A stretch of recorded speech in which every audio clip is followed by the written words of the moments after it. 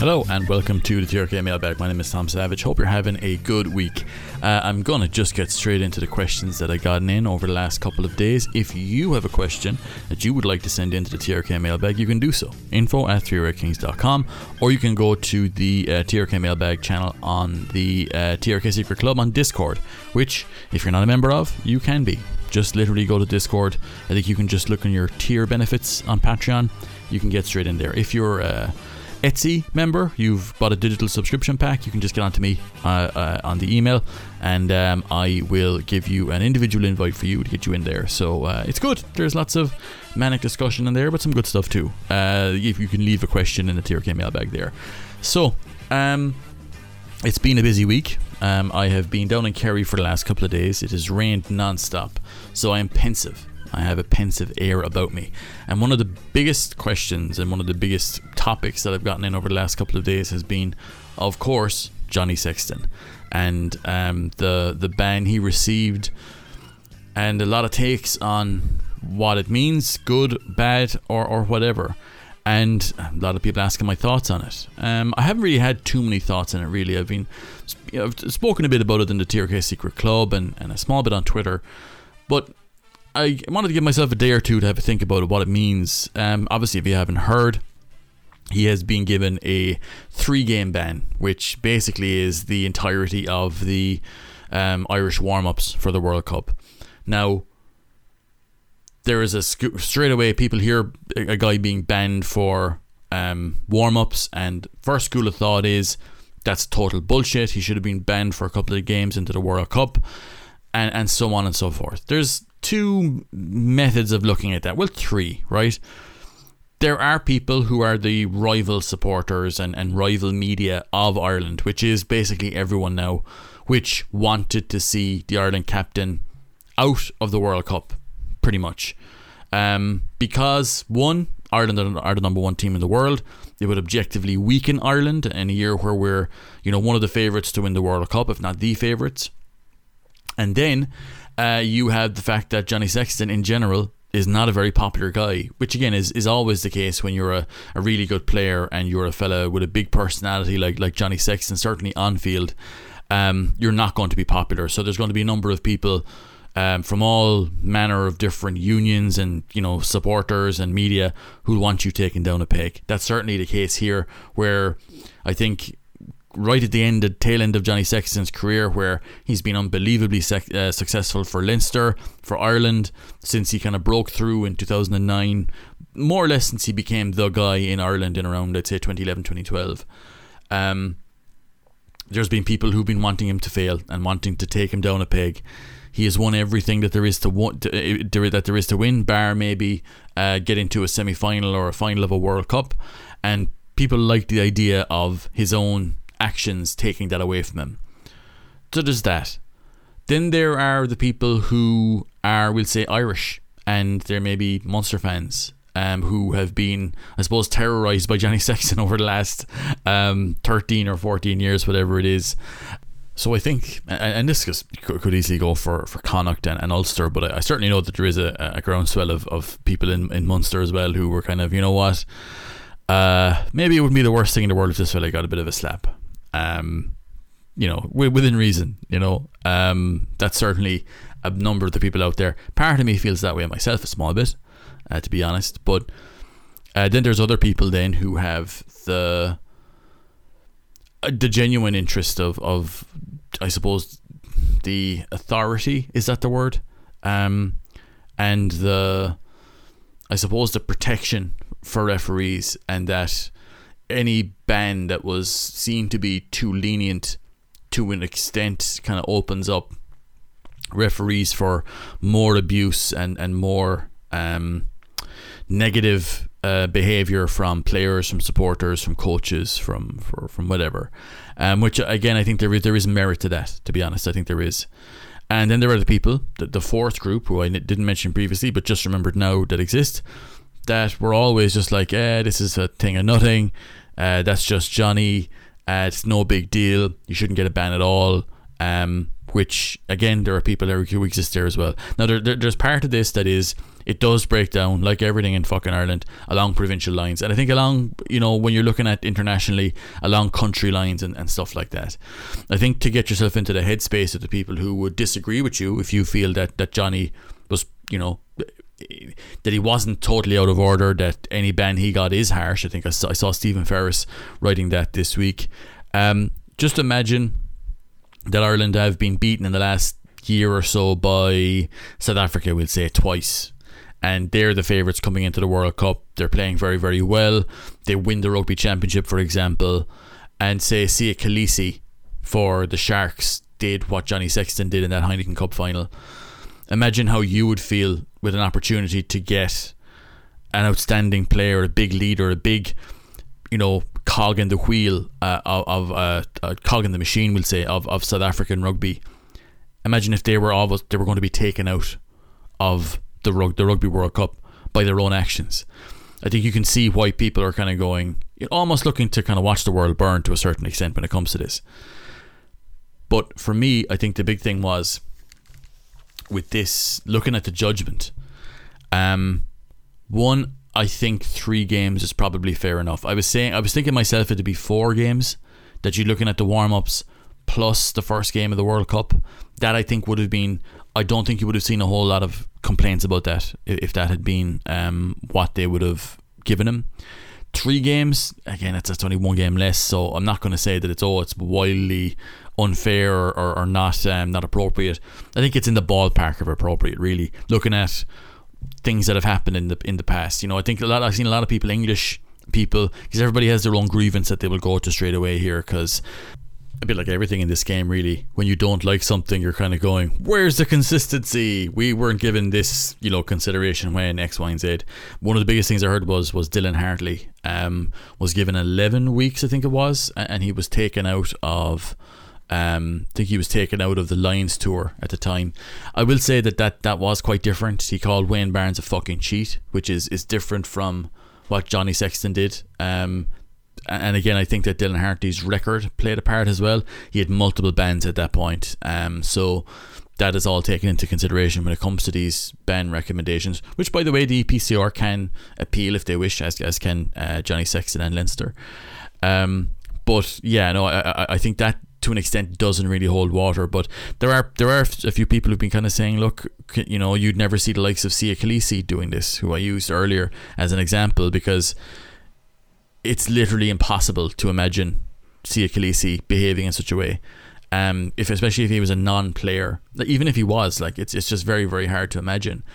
My own thoughts on it are that, like I said, 3 games is probably fair enough, but that it's entirely of Johnny's own making, which, again, when you look at the actual full judgment of it and see exactly what he did and the context around it and stuff like that, first of all, I will say, we've all been at games, and I know this because I cover these games where my thoughts are recorded and broadcast to thousands of people. You straight away, when something goes wrong in a game and you're raging afterwards, you can say any fucking shit. I know I have. I've been passive aggressive with referees. I've done that whole, all we can hope for is consistency kind of stuff. But it comes from a salty place. And anybody says that they haven't been salty after a game where the team that they support or they cover has lost, stop. You are lying. It is impossible for that to be the case, unless you're not really invested in the game at all. I feel anybody who's got any bit of skin in the game at all will have that feeling at some point where you're going, well, for fuck's sake, you've been there. And I think that I can understand Johnny Sexton being fucking pissed off after the game. Where he went above and beyond what I think a captain of his country and club should do was getting onto the field and having a cut off the referee and the officials on the field right after the game. That to me is where Johnny Sexton's captain head should have stepped in and been like, do you know what, fuck it, just leave it. Or somebody should have had the authority around him to go, Johnny, fucking leave it. But that's not the way it works in rugby in this country, where Johnny is not a law unto himself, but to take a big fucking man to go up to Johnny Sexton at that point after a game like that and tell him to wind his neck in. That fella would want to be, I'm not even sure who that, maybe Andy Farrell perhaps, maybe. But this is the level of authority that Johnny has. And if you are around this game for any extended period of time, you will hear the Johnny stories of the way he can be when he is in the zone, which can be bordering on intense, which can be unpleasant and not very nice to be around, which is just part and parcel of what Johnny Sexton brings. He drives standards. He is incredibly demanding, but we've seen the way that he deals with referees and with players. He chirps at them. He's barracking them. He's looking to try and get a result for his team, which is that is admirable in a way. But this is an extension of the way that Johnny Sexton has been over the last number of years. You've seen the way he speaks to referees. There's a clip compilation going around of him speaking to, was it Craig Evans, I think it is, during a Sharks game where he is, I think if that's any other player, they get a talking to from the referee. They could even get a penalty against them for back chat or whatever else, or for, have a penalty reversed on him. But Johnny Sexton has he has a huge profile in this game. So I think that the idea being that, he'd get banned for 24 weeks or whatever else, that was always fanciful, because it's a World Cup year. I don't think if there is no World Cup, we'll say if this happened next season, they might ban Johnny, or they might ban him for 6 weeks or 7 games or whatever else, because he was retiring anyway. But I think that there's what people would have wanted ideally as a sort of a punishment, not just for this, but for Johnny Sexton's teams beating them over the years, or for him being unpleasant, or for him fucking roaring at Ronan O'Gara, or any of those fucking things that have been there over the years. But then there's the reality of the hearing as well, which I think has to take into account the bits and pieces that we saw. And there was a few things that stood out negatively to me. He didn't apologise directly to the people involved. To me, that's the first thing you do.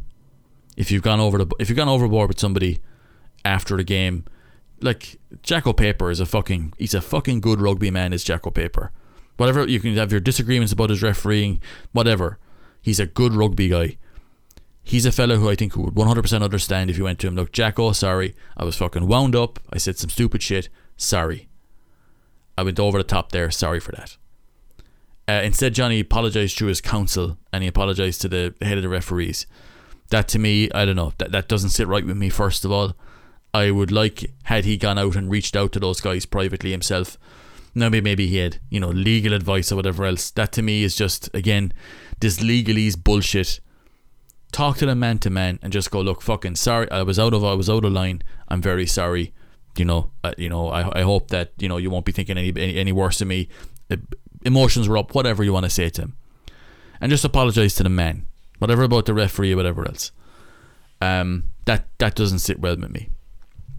There's some stuff there about him, his young fella being there with him when he's saying this stuff to the refs. I don't think he was massively abusive in that. He wasn't effing and blinding him, calling him this, that and the other. He was upset, obviously. He was kind of going, why can't get the big calls right? That's a fucking disgrace or whatever else. Look, there are kids at games, they hear that in the stands. If they're there with their fucking old fella, they'll hear that off their old fella, or people are sitting next to, or whatever. So I'm not too exercised over that. But I suppose the one of the major questions that I've gotten in is, like, does this affect Johnny Sexton's legacy? And I think that when you're talking about legacy for players, it's never really how it ends, right? Again, unless it's wildly good or wildly awful, I don't think this is the end for Johnny Sexton. Now, look, I think Ireland and Andy Farrell said that he needed those warm-up games to get himself up to speed for the World Cup. Now, he won't play in those. Now, he wouldn't have played in all 3. I'd be surprised if he did. I think he would have played 80 minutes across the 240 that were available. I think he would have, started one, played maybe 40 minutes. He would have done 20 and 20, I think, in the other ones, with a combination of Crowley and Byrne. He won't get that now, obviously. And he obviously won't get the send-off at home that he would have wanted. Although, to be fair, he won a Grand Slam in the Aviva Stadium on St. Patrick's weekend. So I think that's, that's probably good enough for, I mean, not good enough for him, but you know what I mean? I don't think that's he hasn't missed out completely, if that makes sense.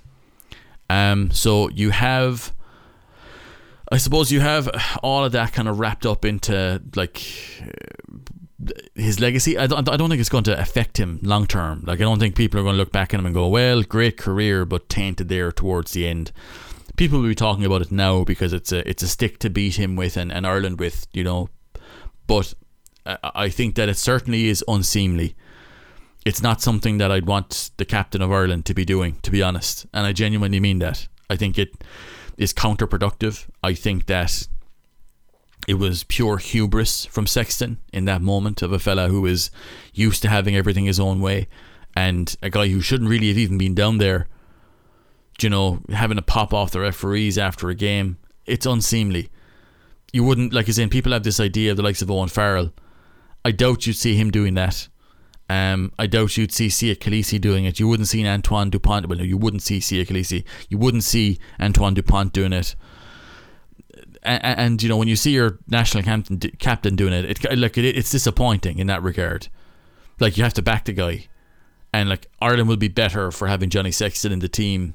And yes, he will be a bit rusty for Romania, where he will almost certainly start. Which again, I think that takes minutes from the likes of Ross Byrne and Jack Crowley, who would have been earmarking that game as being one that they could start themselves, and you know, build up a few minutes in a World Cup for themselves. Those now will almost certainly go to Johnny Sexton for 50 minutes or whatever else. And then there's Tonga, which is a different game as well. I think Ireland might try to hide Johnny in that one a small bit.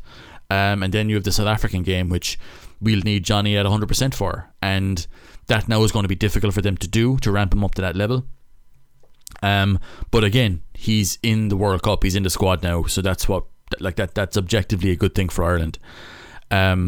But at the same time, like, I can see it having a negative effect beyond the ban, if that makes sense. Not that referees will be looking to try and, you know, this is for Jacko and giving a fucking, you know, dodgy penalty or here or there or whatever else. But if it means that there's a few 50-50s, I think they could end up being, you know, 55-45. Do you know what I mean? Where I know they didn't like Johnny anyway, but I think when you look at this, when you look at how popular Jacko Paper is as a guy, I'm not sure it's done Ireland any good, which again is the exact opposite of what you want your captain to be doing. You want him to be doing good things for Ireland and making it easier for Ireland to win games and win trophies. And I think that Johnny has done the opposite here through his own hubris and his own lack of control, which is, look, he's been punished for it. And I think, you know, when you do stupid shit, and who hasn't done stupid shit in the heat of the moment, or they've made bad decisions and you fucked up, and you have to take your medicine for it.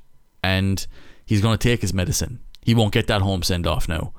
There is shame involved, I think, in this, where you never admit it. You can't admit that, but this has not been flattering for Johnny Sexton or for Leinster or for Ireland or Irish rugby.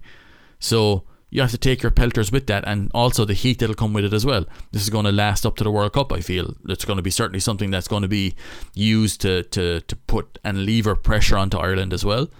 But you kind of have to take that on the chin. That's kind of one of the side effects of it. But once he has done his ban, you know, he's served his punishment, for me, then that would be the end of it. Do you know what I mean? And he's going to have an opportunity, one last chance to end on a massive high. There was the Six Nations, which was brilliant. I 100% know that he would have wanted to finish on a massive high with Leinster, to win a Heineken Cup, to win a trophy somewhere. Of course he did. That's part of the reason why he was so fucked off with the refereeing and you know, so emotional after the game, because of that, because they missed out on that moment. So yeah, no, I think that, you know, I understand it. I understand the ire that people have, that they're pissed off, that they feel it was a cop out and that they bottled it. I certainly felt that way myself on Saturday, because, you know, again, like, I'm a Munster guy. Munster have been beaten by Johnny Sexton teams with him, you know, snarling and snapping and talking shit the entire time. So you want them to get a bit of a slap. But when you get cooler heads, a bit like Johnny after the game, you get a bit of a cooler head, you go, okay, fair enough. 3 games is probably fine. Like I said, I probably thought it would be 4, but 3 games isn't that much of a difference, really. And he is going to suffer from it. Like, he is not going to be at 100% at the World Cup. He is not going to be match sharp. They will try and do the best they can in training, but there's only so much they can do in training as well. So it's far from ideal. It does hurt, even though it doesn't. Oh, like warm up games, people are saying, oh, it's bullshit. Oh, it's Johnny Sexton, he can come straight back in, and you know, he's, you know, come straight back in and he'll be the same old Johnny to an extent. But look, he's 38. He's 38 years of age. Like, he's been out injured since March. This year he's picked up a dead leg. I think it was against South Africa, and he was out for months. So, like, we're not talking about a hugely durable player here. We're talking about a guy who does need to be run up to full speed, I would think, at this stage in his career, because look, he hasn't played. And when you're not playing week to week in this game, yeah, you get fitter. Yeah, you can put on a bit of extra, a bit of extra bulk or trim out whatever you need to do. But there's the collision aspect of it as well. That Johnny is already in this season started to pull back a little bit from those collisions to try and keep out of the range of the fellas who are all trying to fucking smash him and get him off the field.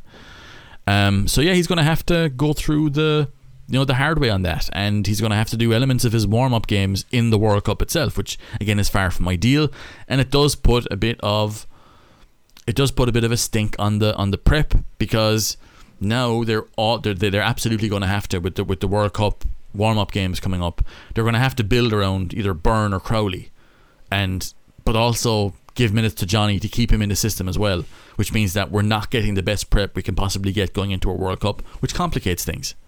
Ideally, if Johnny Sexton hadn't lost a run of himself, then he'd be fully fit and available, and you could, build whatever your structure is. Your important games against the bigger opponents in the warm-ups, you start Johnny, you taper off, you bring in, one of the backup guys, and you see how they run, and then you can look at, well, how they perform. Well, okay, we can assign that guy. He'll start maybe against Romania, maybe have Johnny on the bench, or you can maybe start him against Tonga with Ross on the bench or Jack on the bench, whatever you want to do.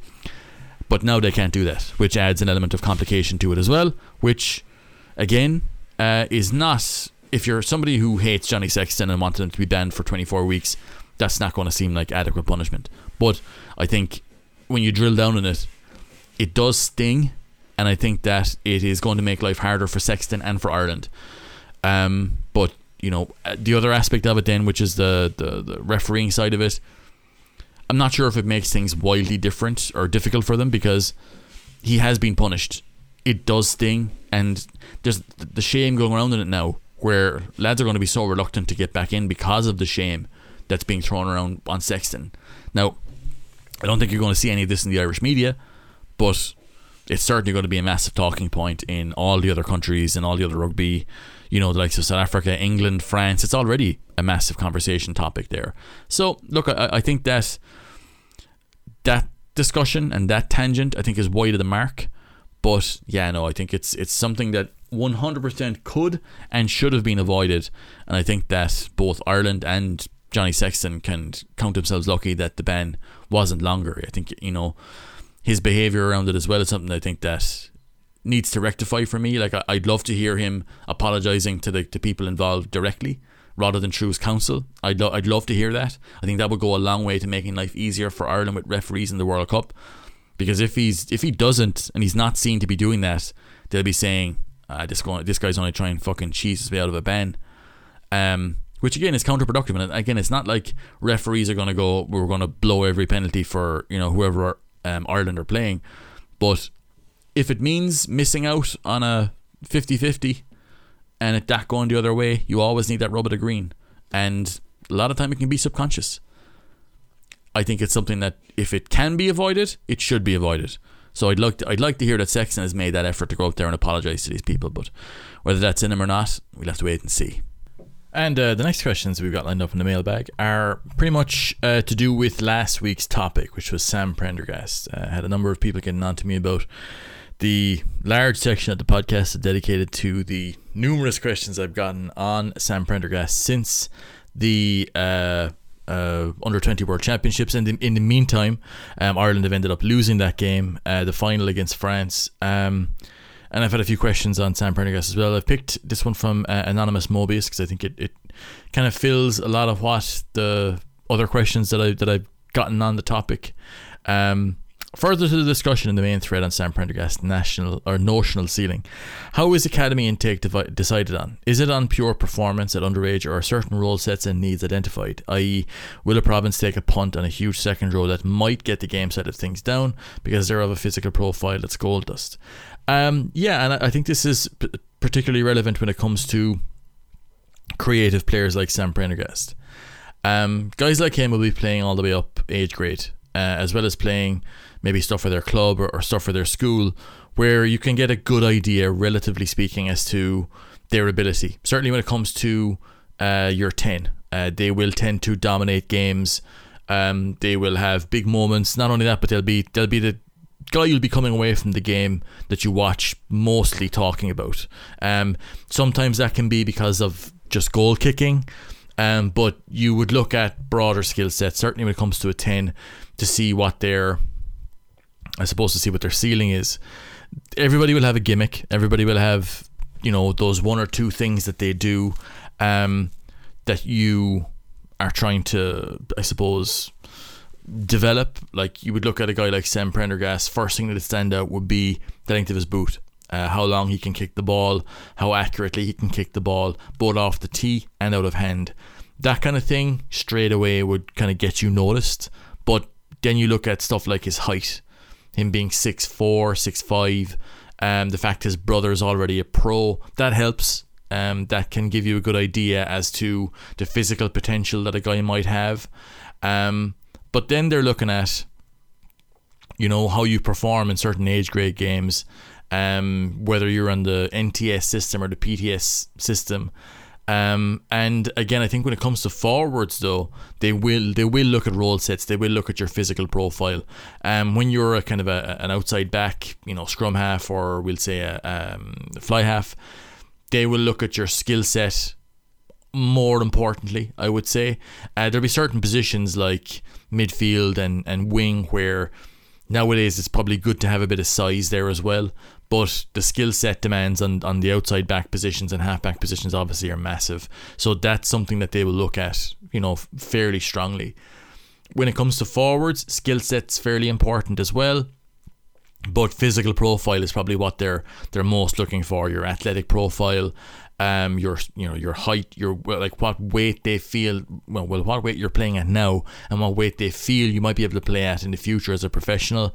And then look at position specific stuff. So if you have a young fella who might be, we'll say 6'3", 6'4", able to play over 120 kg, and he wants to play in the front row or can play in the front row, that's a guy they'll give a lot of time to because he has the physical profile that they're looking for, and it's in a fairly low traffic position. Not a lot of props and hookers.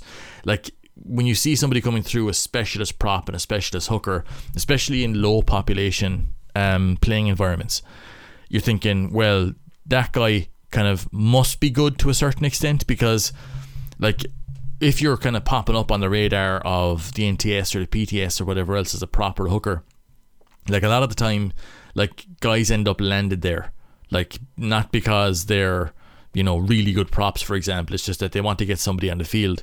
So if you've got a guy who's got the size and power to play in the front row, good scrummager, we'll say, all that kind of stuff, that's somebody who would get definitely pushed up the line, because they're in that rare enough position where they've got the physical profile and the willingness and the ability to play as an effective front row forward. That's something that's fairly rare and will get you more consideration, I think. In the second row, they're mainly looking for size these days, although size can take a number of different forms. For a while back there, I think Munster weren't looking at anybody who was effectively under 6'6" for the second row, because again, players who are over 6'6", but also who are playing, or we'll say not even players, people who are over 6'6", but who also have the athletic capacity to play rugby are very, very rare. So when you get guys who have that size, you try to get them in fairly early. I think Munster did that with Tom Ahern. They did that with Owen O'Connor. And I think we've yet to see a breakout year from Thomas Ahern. But because the second row is such an important position in the game, if he does break out in the second row, it won't be a subtle thing. Everybody will know. And I think it's just, as you said there, they're looking now for athletes. So obviously if you're red raw and you've got no rugby in you whatsoever, you're going to struggle. But if you're somebody who they feel can be coachable, and you feel they feel they can get you to a level where you can be a passable professional, you can start building on your game then afterwards, they'll take a punt on you. And the thing is, it is a punt because all academy deals now are 1 year rolling deals. So if you're not hitting your markers during the year, they let you go at the end of the season. And there's no shame in that. It's a very tough game. Like, it's a very tough game to make it as a professional. So they will get, young players, they'll get them in. You'll do a year in the academy, then they'll assess, and you'll move on to the next year. A bit like college, where you have your first year, second year, third year, but you've got exams, you've got markers, you've got the hit to move on to the next stage. It's pretty much the same for the academy. And that goes from like PTS to NTS, where there's there's movement between PTS and NTS. Like, it's not just set in stone where you're into PTS and you're always going to be there. There are players who have moved up and down on those PTS markers, and who've come out of nowhere to end up on the NTS system so as well. That then leads you into, we'll say, what you might call sub-academy, which essentially is NTS, where last year guys like Brian Gleeson, for example, Shane McCarthy, fellas like that, were training with Munster a couple of days during the week, not full time, but they then would be looked at in training as well. So once you're in a stage where you're training with the senior squad, you're generally in a good spot where you're in the place you need to be to get spotted if you're of a certain age.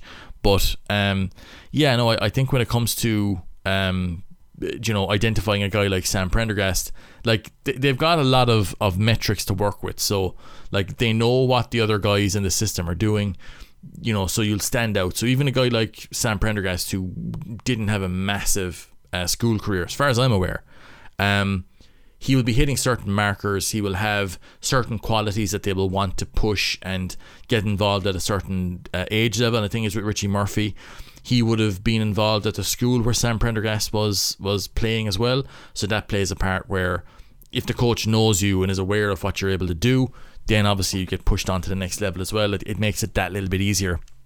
But like, to follow on from that, a lot of the questions were on, after Sam Prendergast's performance in the Under-20 World Championship final, that people are kind of seeing, who didn't agree with me last week, or kind of agreeing this week, and just asking about like some of the questions on what he needs to work on. I think I spoke about it a fair bit last week on what I feel he needs to work on, but I think the biggest thing for him is time. And I think that if he gets that, he can round out all of the issues in his game, really. I think with time, any player can do that up to a certain level. I mean, there's certain markers you'll never hit, or that they will always be a kind of a 50-50 for you. Like, I think you look at Ross Byrne, who I think in 2023 right now is the best version of Ross Byrne that he can be. But would he start for England in the World Cup? Would he start for France? Would he start for South Africa? Oh, that's an interesting one. Would he? They're not blessed with 10s at the moment there. Would he start for the All Blacks? No. But he has maxed out his game ability. He is getting the most out of himself athletically. That's about all you can ask for from players. And I think with Sam Prendergast, he has a higher ceiling. I think what people are talking about with him, I think there's the need and the want for a Leinster player to be playing a 10 for Ireland. And I'm talking about the general media bubble now. They want that to be Sam Prendergast. They wanted it to be Harry Byrne. That's not realistic now. They wanted it to be Kieran Frawley. That is not realistic now either. They were kind of hoping it would be Ross Byrne, but I think that he lost a lot of steam in that Heineken Cup final. So a lot of the attention and the hype went into Sam Prendergast, because I think that the idea that there would be a 10 for Ireland who would be the guy going forward, and it wasn't a Leinster player, to some elements of the media is distressing. They don't want to think about that. So that's where a lot of the hype comes from Sam Prendergast. It's a want for him to be further along the road than what he is. But I think you could look at that under-20 final and see where he needs to kind of get up different elements of his game. Like, I think he doesn't necessarily have to turn into, Beauden Barrett, but I think if he went down the line of adding on size and a bit more power to his frame, he's a big guy. I think you could bring in elements of that he can be a sort of a playmaking midfielder of sorts, that he's also playing at 10, because his passing is really good. Like, I mean, that's not going to degrade. He doesn't really move all that much when he's passing. So again, you could look at the way France started piecing up Ireland in that aspect of the game, where that's a work on, obviously. But I think his own game, his own offensive capacity is going to be what'll be, that'll decide what his ultimate ceiling is, I think. Is if he can get himself to a point where he's forcing compressions consistently himself, and he's able to take advantage of the screen ball that Ireland keep giving him. At the moment, in that under-20 World Championship final, he wasn't able to take advantage of that. I think France took it away from him, but I think that's going to be the next challenge for him, is once people are aware of what he does at senior pro level, because that's where he's going now. That would be the next step, is can he react to their reaction to him? And if he can, there's a player there.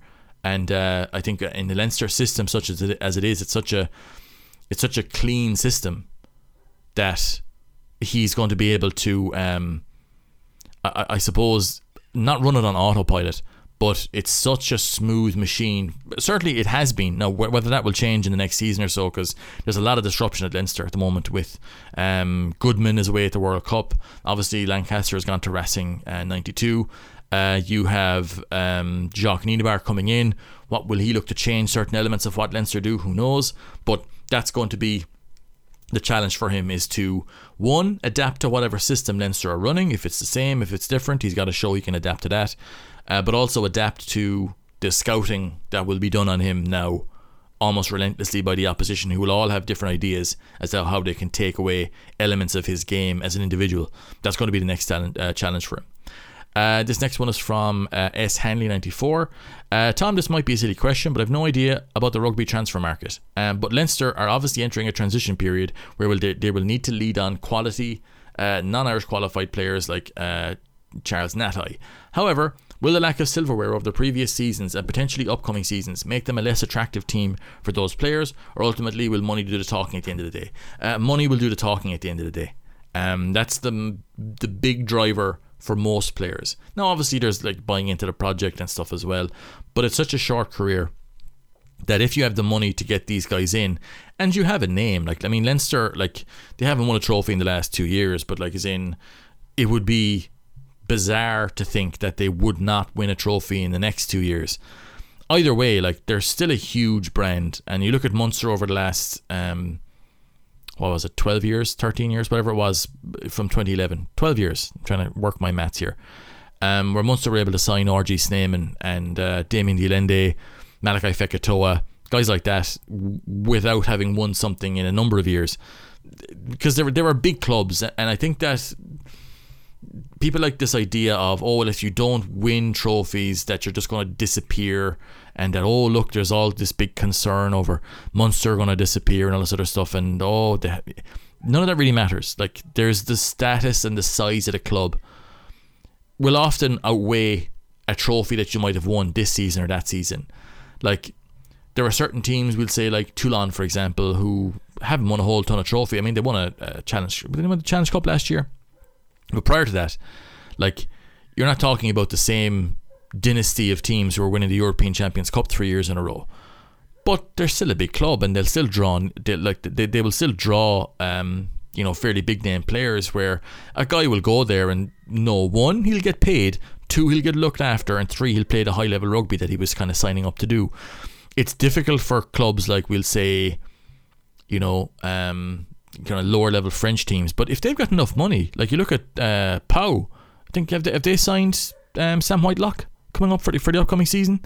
He is not cheap, but that's a very, very big name player, and Pau were not a massive player on the national scene or the European scene, or even in France, really, when it comes to looking to the last couple of when it comes to the knockout games. But the money is there, he'll be looked after, good quality of life.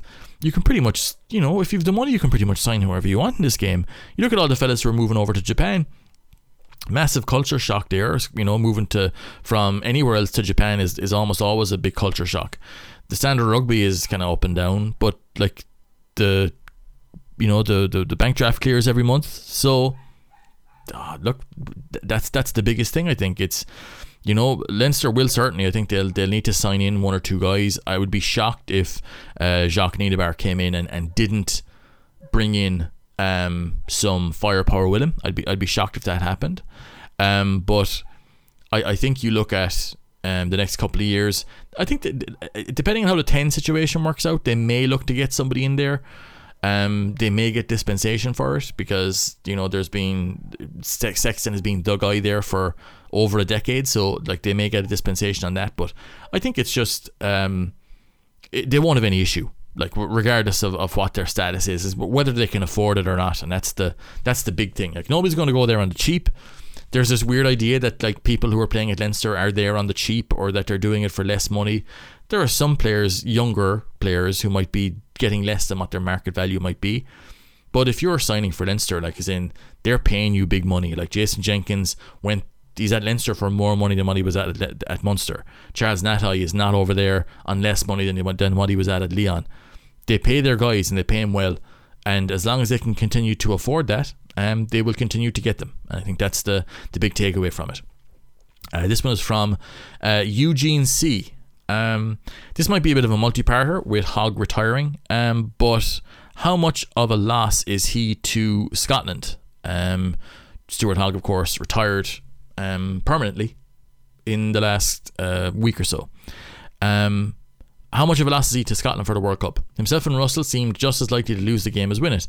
Does Blair Kinghorn bring a bit of more stability and maybe the glitz without maybe the glitz that Hogg had? Second, are Scotland at their ceiling with Townsend? He's been in charge since 2017, but they don't seem to have got materially better in that time. They could run a team close and pick up a scalp against the poor tier 1 teams, but in the end they were mid-table in the Six Nations in what's been weak years at the Six Nations. Thanks for that question, Eugene. I think when you look at Stuart Hogg, very, very good player at his peak. I don't think he's been that guy for a while now. And, you know, guys saying that his head hasn't been in it, he's had a lot of injuries, body hasn't been doing what he wants it to do. Considering he was so explosive, he's been actually playing pro rugby for so long. Like he's been playing for so long in the pro game. It's actually very, very like remarkable that he's still playing, coming up on 30. Now, he had a number of issues when you look at injury over the year, where he hasn't been able to I suppose get the body to do the work that he wanted to. But I think when you have the sort of contracts that he's had, you know, big contracts at Exeter. They needed him to be a big player for them. Being involved in Scotland as well, being a kind of a core player. I think was he captain at some point as well of Scotland. You end up continuing to play. You keep playing for a number of years, maybe beyond what would be ideal for yourself, because you've got responsibilities. You know, you've got a mortgage. You want to keep getting paid your you know, big rugby player money. You want to keep getting paid and keep playing and having those big days with Scotland and with Exeter. You won a European Cup with Exeter as well, obviously. But I think for Scotland, it'll be a big loss in that he's a big character. He's a guy who's been heavily involved with Scotland for a number of years. He's a good leader in the group, a good guy. But I think from a quality perspective, I'm not sure that Scotland will be devastated by that loss. I think what Blair Kinghorn might give them at fullback is actually not better than Stuart Hogg at his peak, but I think better than Stuart Hogg now. From what I've seen of Blair Kinghorn, he gives you a bit of what you might expect off a 10. He's got a good boot. He's a good athlete. Maybe not the same player under the high ball, but that's only one part of it. I think if they are able to plug in Blair Kinghorn at fullback, or maybe put in a Darcy Graham or something like that, I think they would currently get a better player than what they've been getting from Stuart Hogg over the last number of years. Through no fault of his own. Look, when the body goes as a back three player, you're just a lesser player for the most part. And, you know, I think that he's had a great career, but I think at the moment, with Kinghorn maybe, or Darcy Graham, whoever they want to put back there, maybe even Blair Kinghorn, I think they have a better player and a better fit for what they want to do in this upcoming World Cup. And I think looking at the second part of your question there about Gregor Townsend, I'm surprised. Well, actually, I'm not surprised. Scotland apparently were making overtures to bring in a different coach after the World Cup, but they seem to settle with Gregor Townsend. So, like, I think they understand that they were trying to make a change. I think he's on there for another 2 years, I think. Is it 2 or 3 years? One of the two, anyway. They've been competitive. They've won some good games against England. I think they've beaten France in that time as well. I think if you look at Scotland, like they've fallen down on some big games, certainly against Ireland in the last number of years. But I get the feeling with Scotland that they're maybe one or two players away from a few bounces of the ball going a different way in those big games. Picking up a win against South Africa, we'll say, or beating an Australia or a New Zealand even. Like, I don't think they're that far away from New Zealand. Like, I think they lost to them there in November, but they were very close for a time there. And it's about getting the player numbers in. And I think that, with Townsend, he plays a good offensive style of rugby. I think that them being tied to Russell, as you mentioned in the first part there, like that Finn Russell is a genius of a player, I think. But he's very inconsistent, I feel, like where he can be very up and down in games, which like that's almost a cliche in itself. But I look at Racing and I think, have they looked any more likely to win a trophy with Finn Russell there? And like, will Bath be more likely to win a trophy with Finn Russell at 10? I think they'll win more games. But when it comes to the big games and the high tension games, not sure if he's the guy to be relying on. As good a player as he is, which kind of sounds like counterintuitive, but I think that Townsend has brought Scotland on. I think Vern Cotter got him to a very dangerous level. They were playing very well. They were a dangerous team, but I think with Townsend, I think he's got decent ideas as a coach, and like, again, as a player, like in some of the shit he pulled, like I've got no mad love for Gregor Townsend. I think he's a good coach. I think he's a good attack coach. I still think that they need a spark from somewhere, maybe a 10. Maybe that's Ben Healy. Maybe it isn't. I think they could, conversely, without having the sort of the fireworks and magic you get from Finn Russell, they may be in a better spot to hurt teams more consistently with somebody like Ben Healy. But again, that's just, maybe I'm a biased Munster guy, and I know I'm a biased Munster guy, but I think that's kind of, conversely, the less sparkling attacking player might be a better fit for this Scotland team, where they can split some of that between, we'll say, a Ben Healy and a Blair Kinghorn, maybe 10 to 15, work with the good midfield they have. They have good wingers, Darcy Graham, Duhan van der Merwe. They have a good midfield. You look at their front row is good from what I can see. They've got a decent second row, like serviceable players there, certainly at test level. Back row, quality players all the way through there as well. Like, they certainly have the quality, and that'll be the thing if they can make it work, because I think they're only one or two players away, but the World Cup obviously will show an awful lot. They must be sick of the sight of Ireland, to be fair. And this one is from Alex Fulton. Tom, I'd love a roundup on what you think Eddie is planning for the Aussies based on the next couple of games they play. I think when you look at Eddie Jones, I think he's looking to build as much efficiency and structure into Australia as he possibly can, while also not necessarily putting them in a straitjacket creatively. I think if you look at Australia against South Africa and against Argentina, he wants to get them to a stage where they're hurting teams off the set piece, they're hurting teams in defensive transition, and then killing them on their own transition from that. Essentially playing counter-transition rugby, but they're trying to educate themselves on how best to run it. They're by default a low cohesion team at the moment, and the thing is, I know with Eddie sometimes everybody has this idea where, Eddie's got a plan, and I'm sure he does have a plan, but you need wins as well to get you along the way. I'm not saying that he's throwing the rugby championship, but I think by default when he came in, he understood he was going to be behind the 8 ball from a time perspective to get the players that he has up to speed on what he wants them to do. But then for them to understand, amongst themselves, to build up that cohesion with each other. I think on paper, Australia are a very dangerous side. And I think that if they can work out what their counter-transition plans are and sort out their discipline, sort out their line-out, sort out their scrum, which again, look, that all sounds like it's a massive job, but like, you can simplify things at the line-out. I think that their pack build at the moment is in a tough spot where they've got they want to get as much size as they can in there, which again is always a decent idea at test level. But the size that they have isn't able to play counter-transition rugby to the level that they wanted as well. So I think counter-intuitively, they might need to go smaller in the pack. Maybe you're picking Skelton and almost like a half-lock build player alongside him, rather than getting Skelton and Arnold and having another big dude on the bench, that Frost guy. Maybe that's what they'll stumble on. Maybe they'll start playing Jed Holloway there and build out with a half-lock in the back row, of course. But I think that they need slightly less size to make what they're doing with their kicking game work to the level that they want it to. But plus, you're looking at your discipline and your set piece errors. They've all got to be fixed, but I think they can be fixed, and relatively quickly as well. But it's getting to the stage where you're able to get all that on field, and you're playing objectively difficult games, like Argentina are no mugs. South Africa on the high veld is a tough game first out. They've got the All Blacks coming up next, which is going to be difficult too, but I think they'll get the opportunities off the All Blacks that they didn't get off South Africa and they didn't get off Argentina.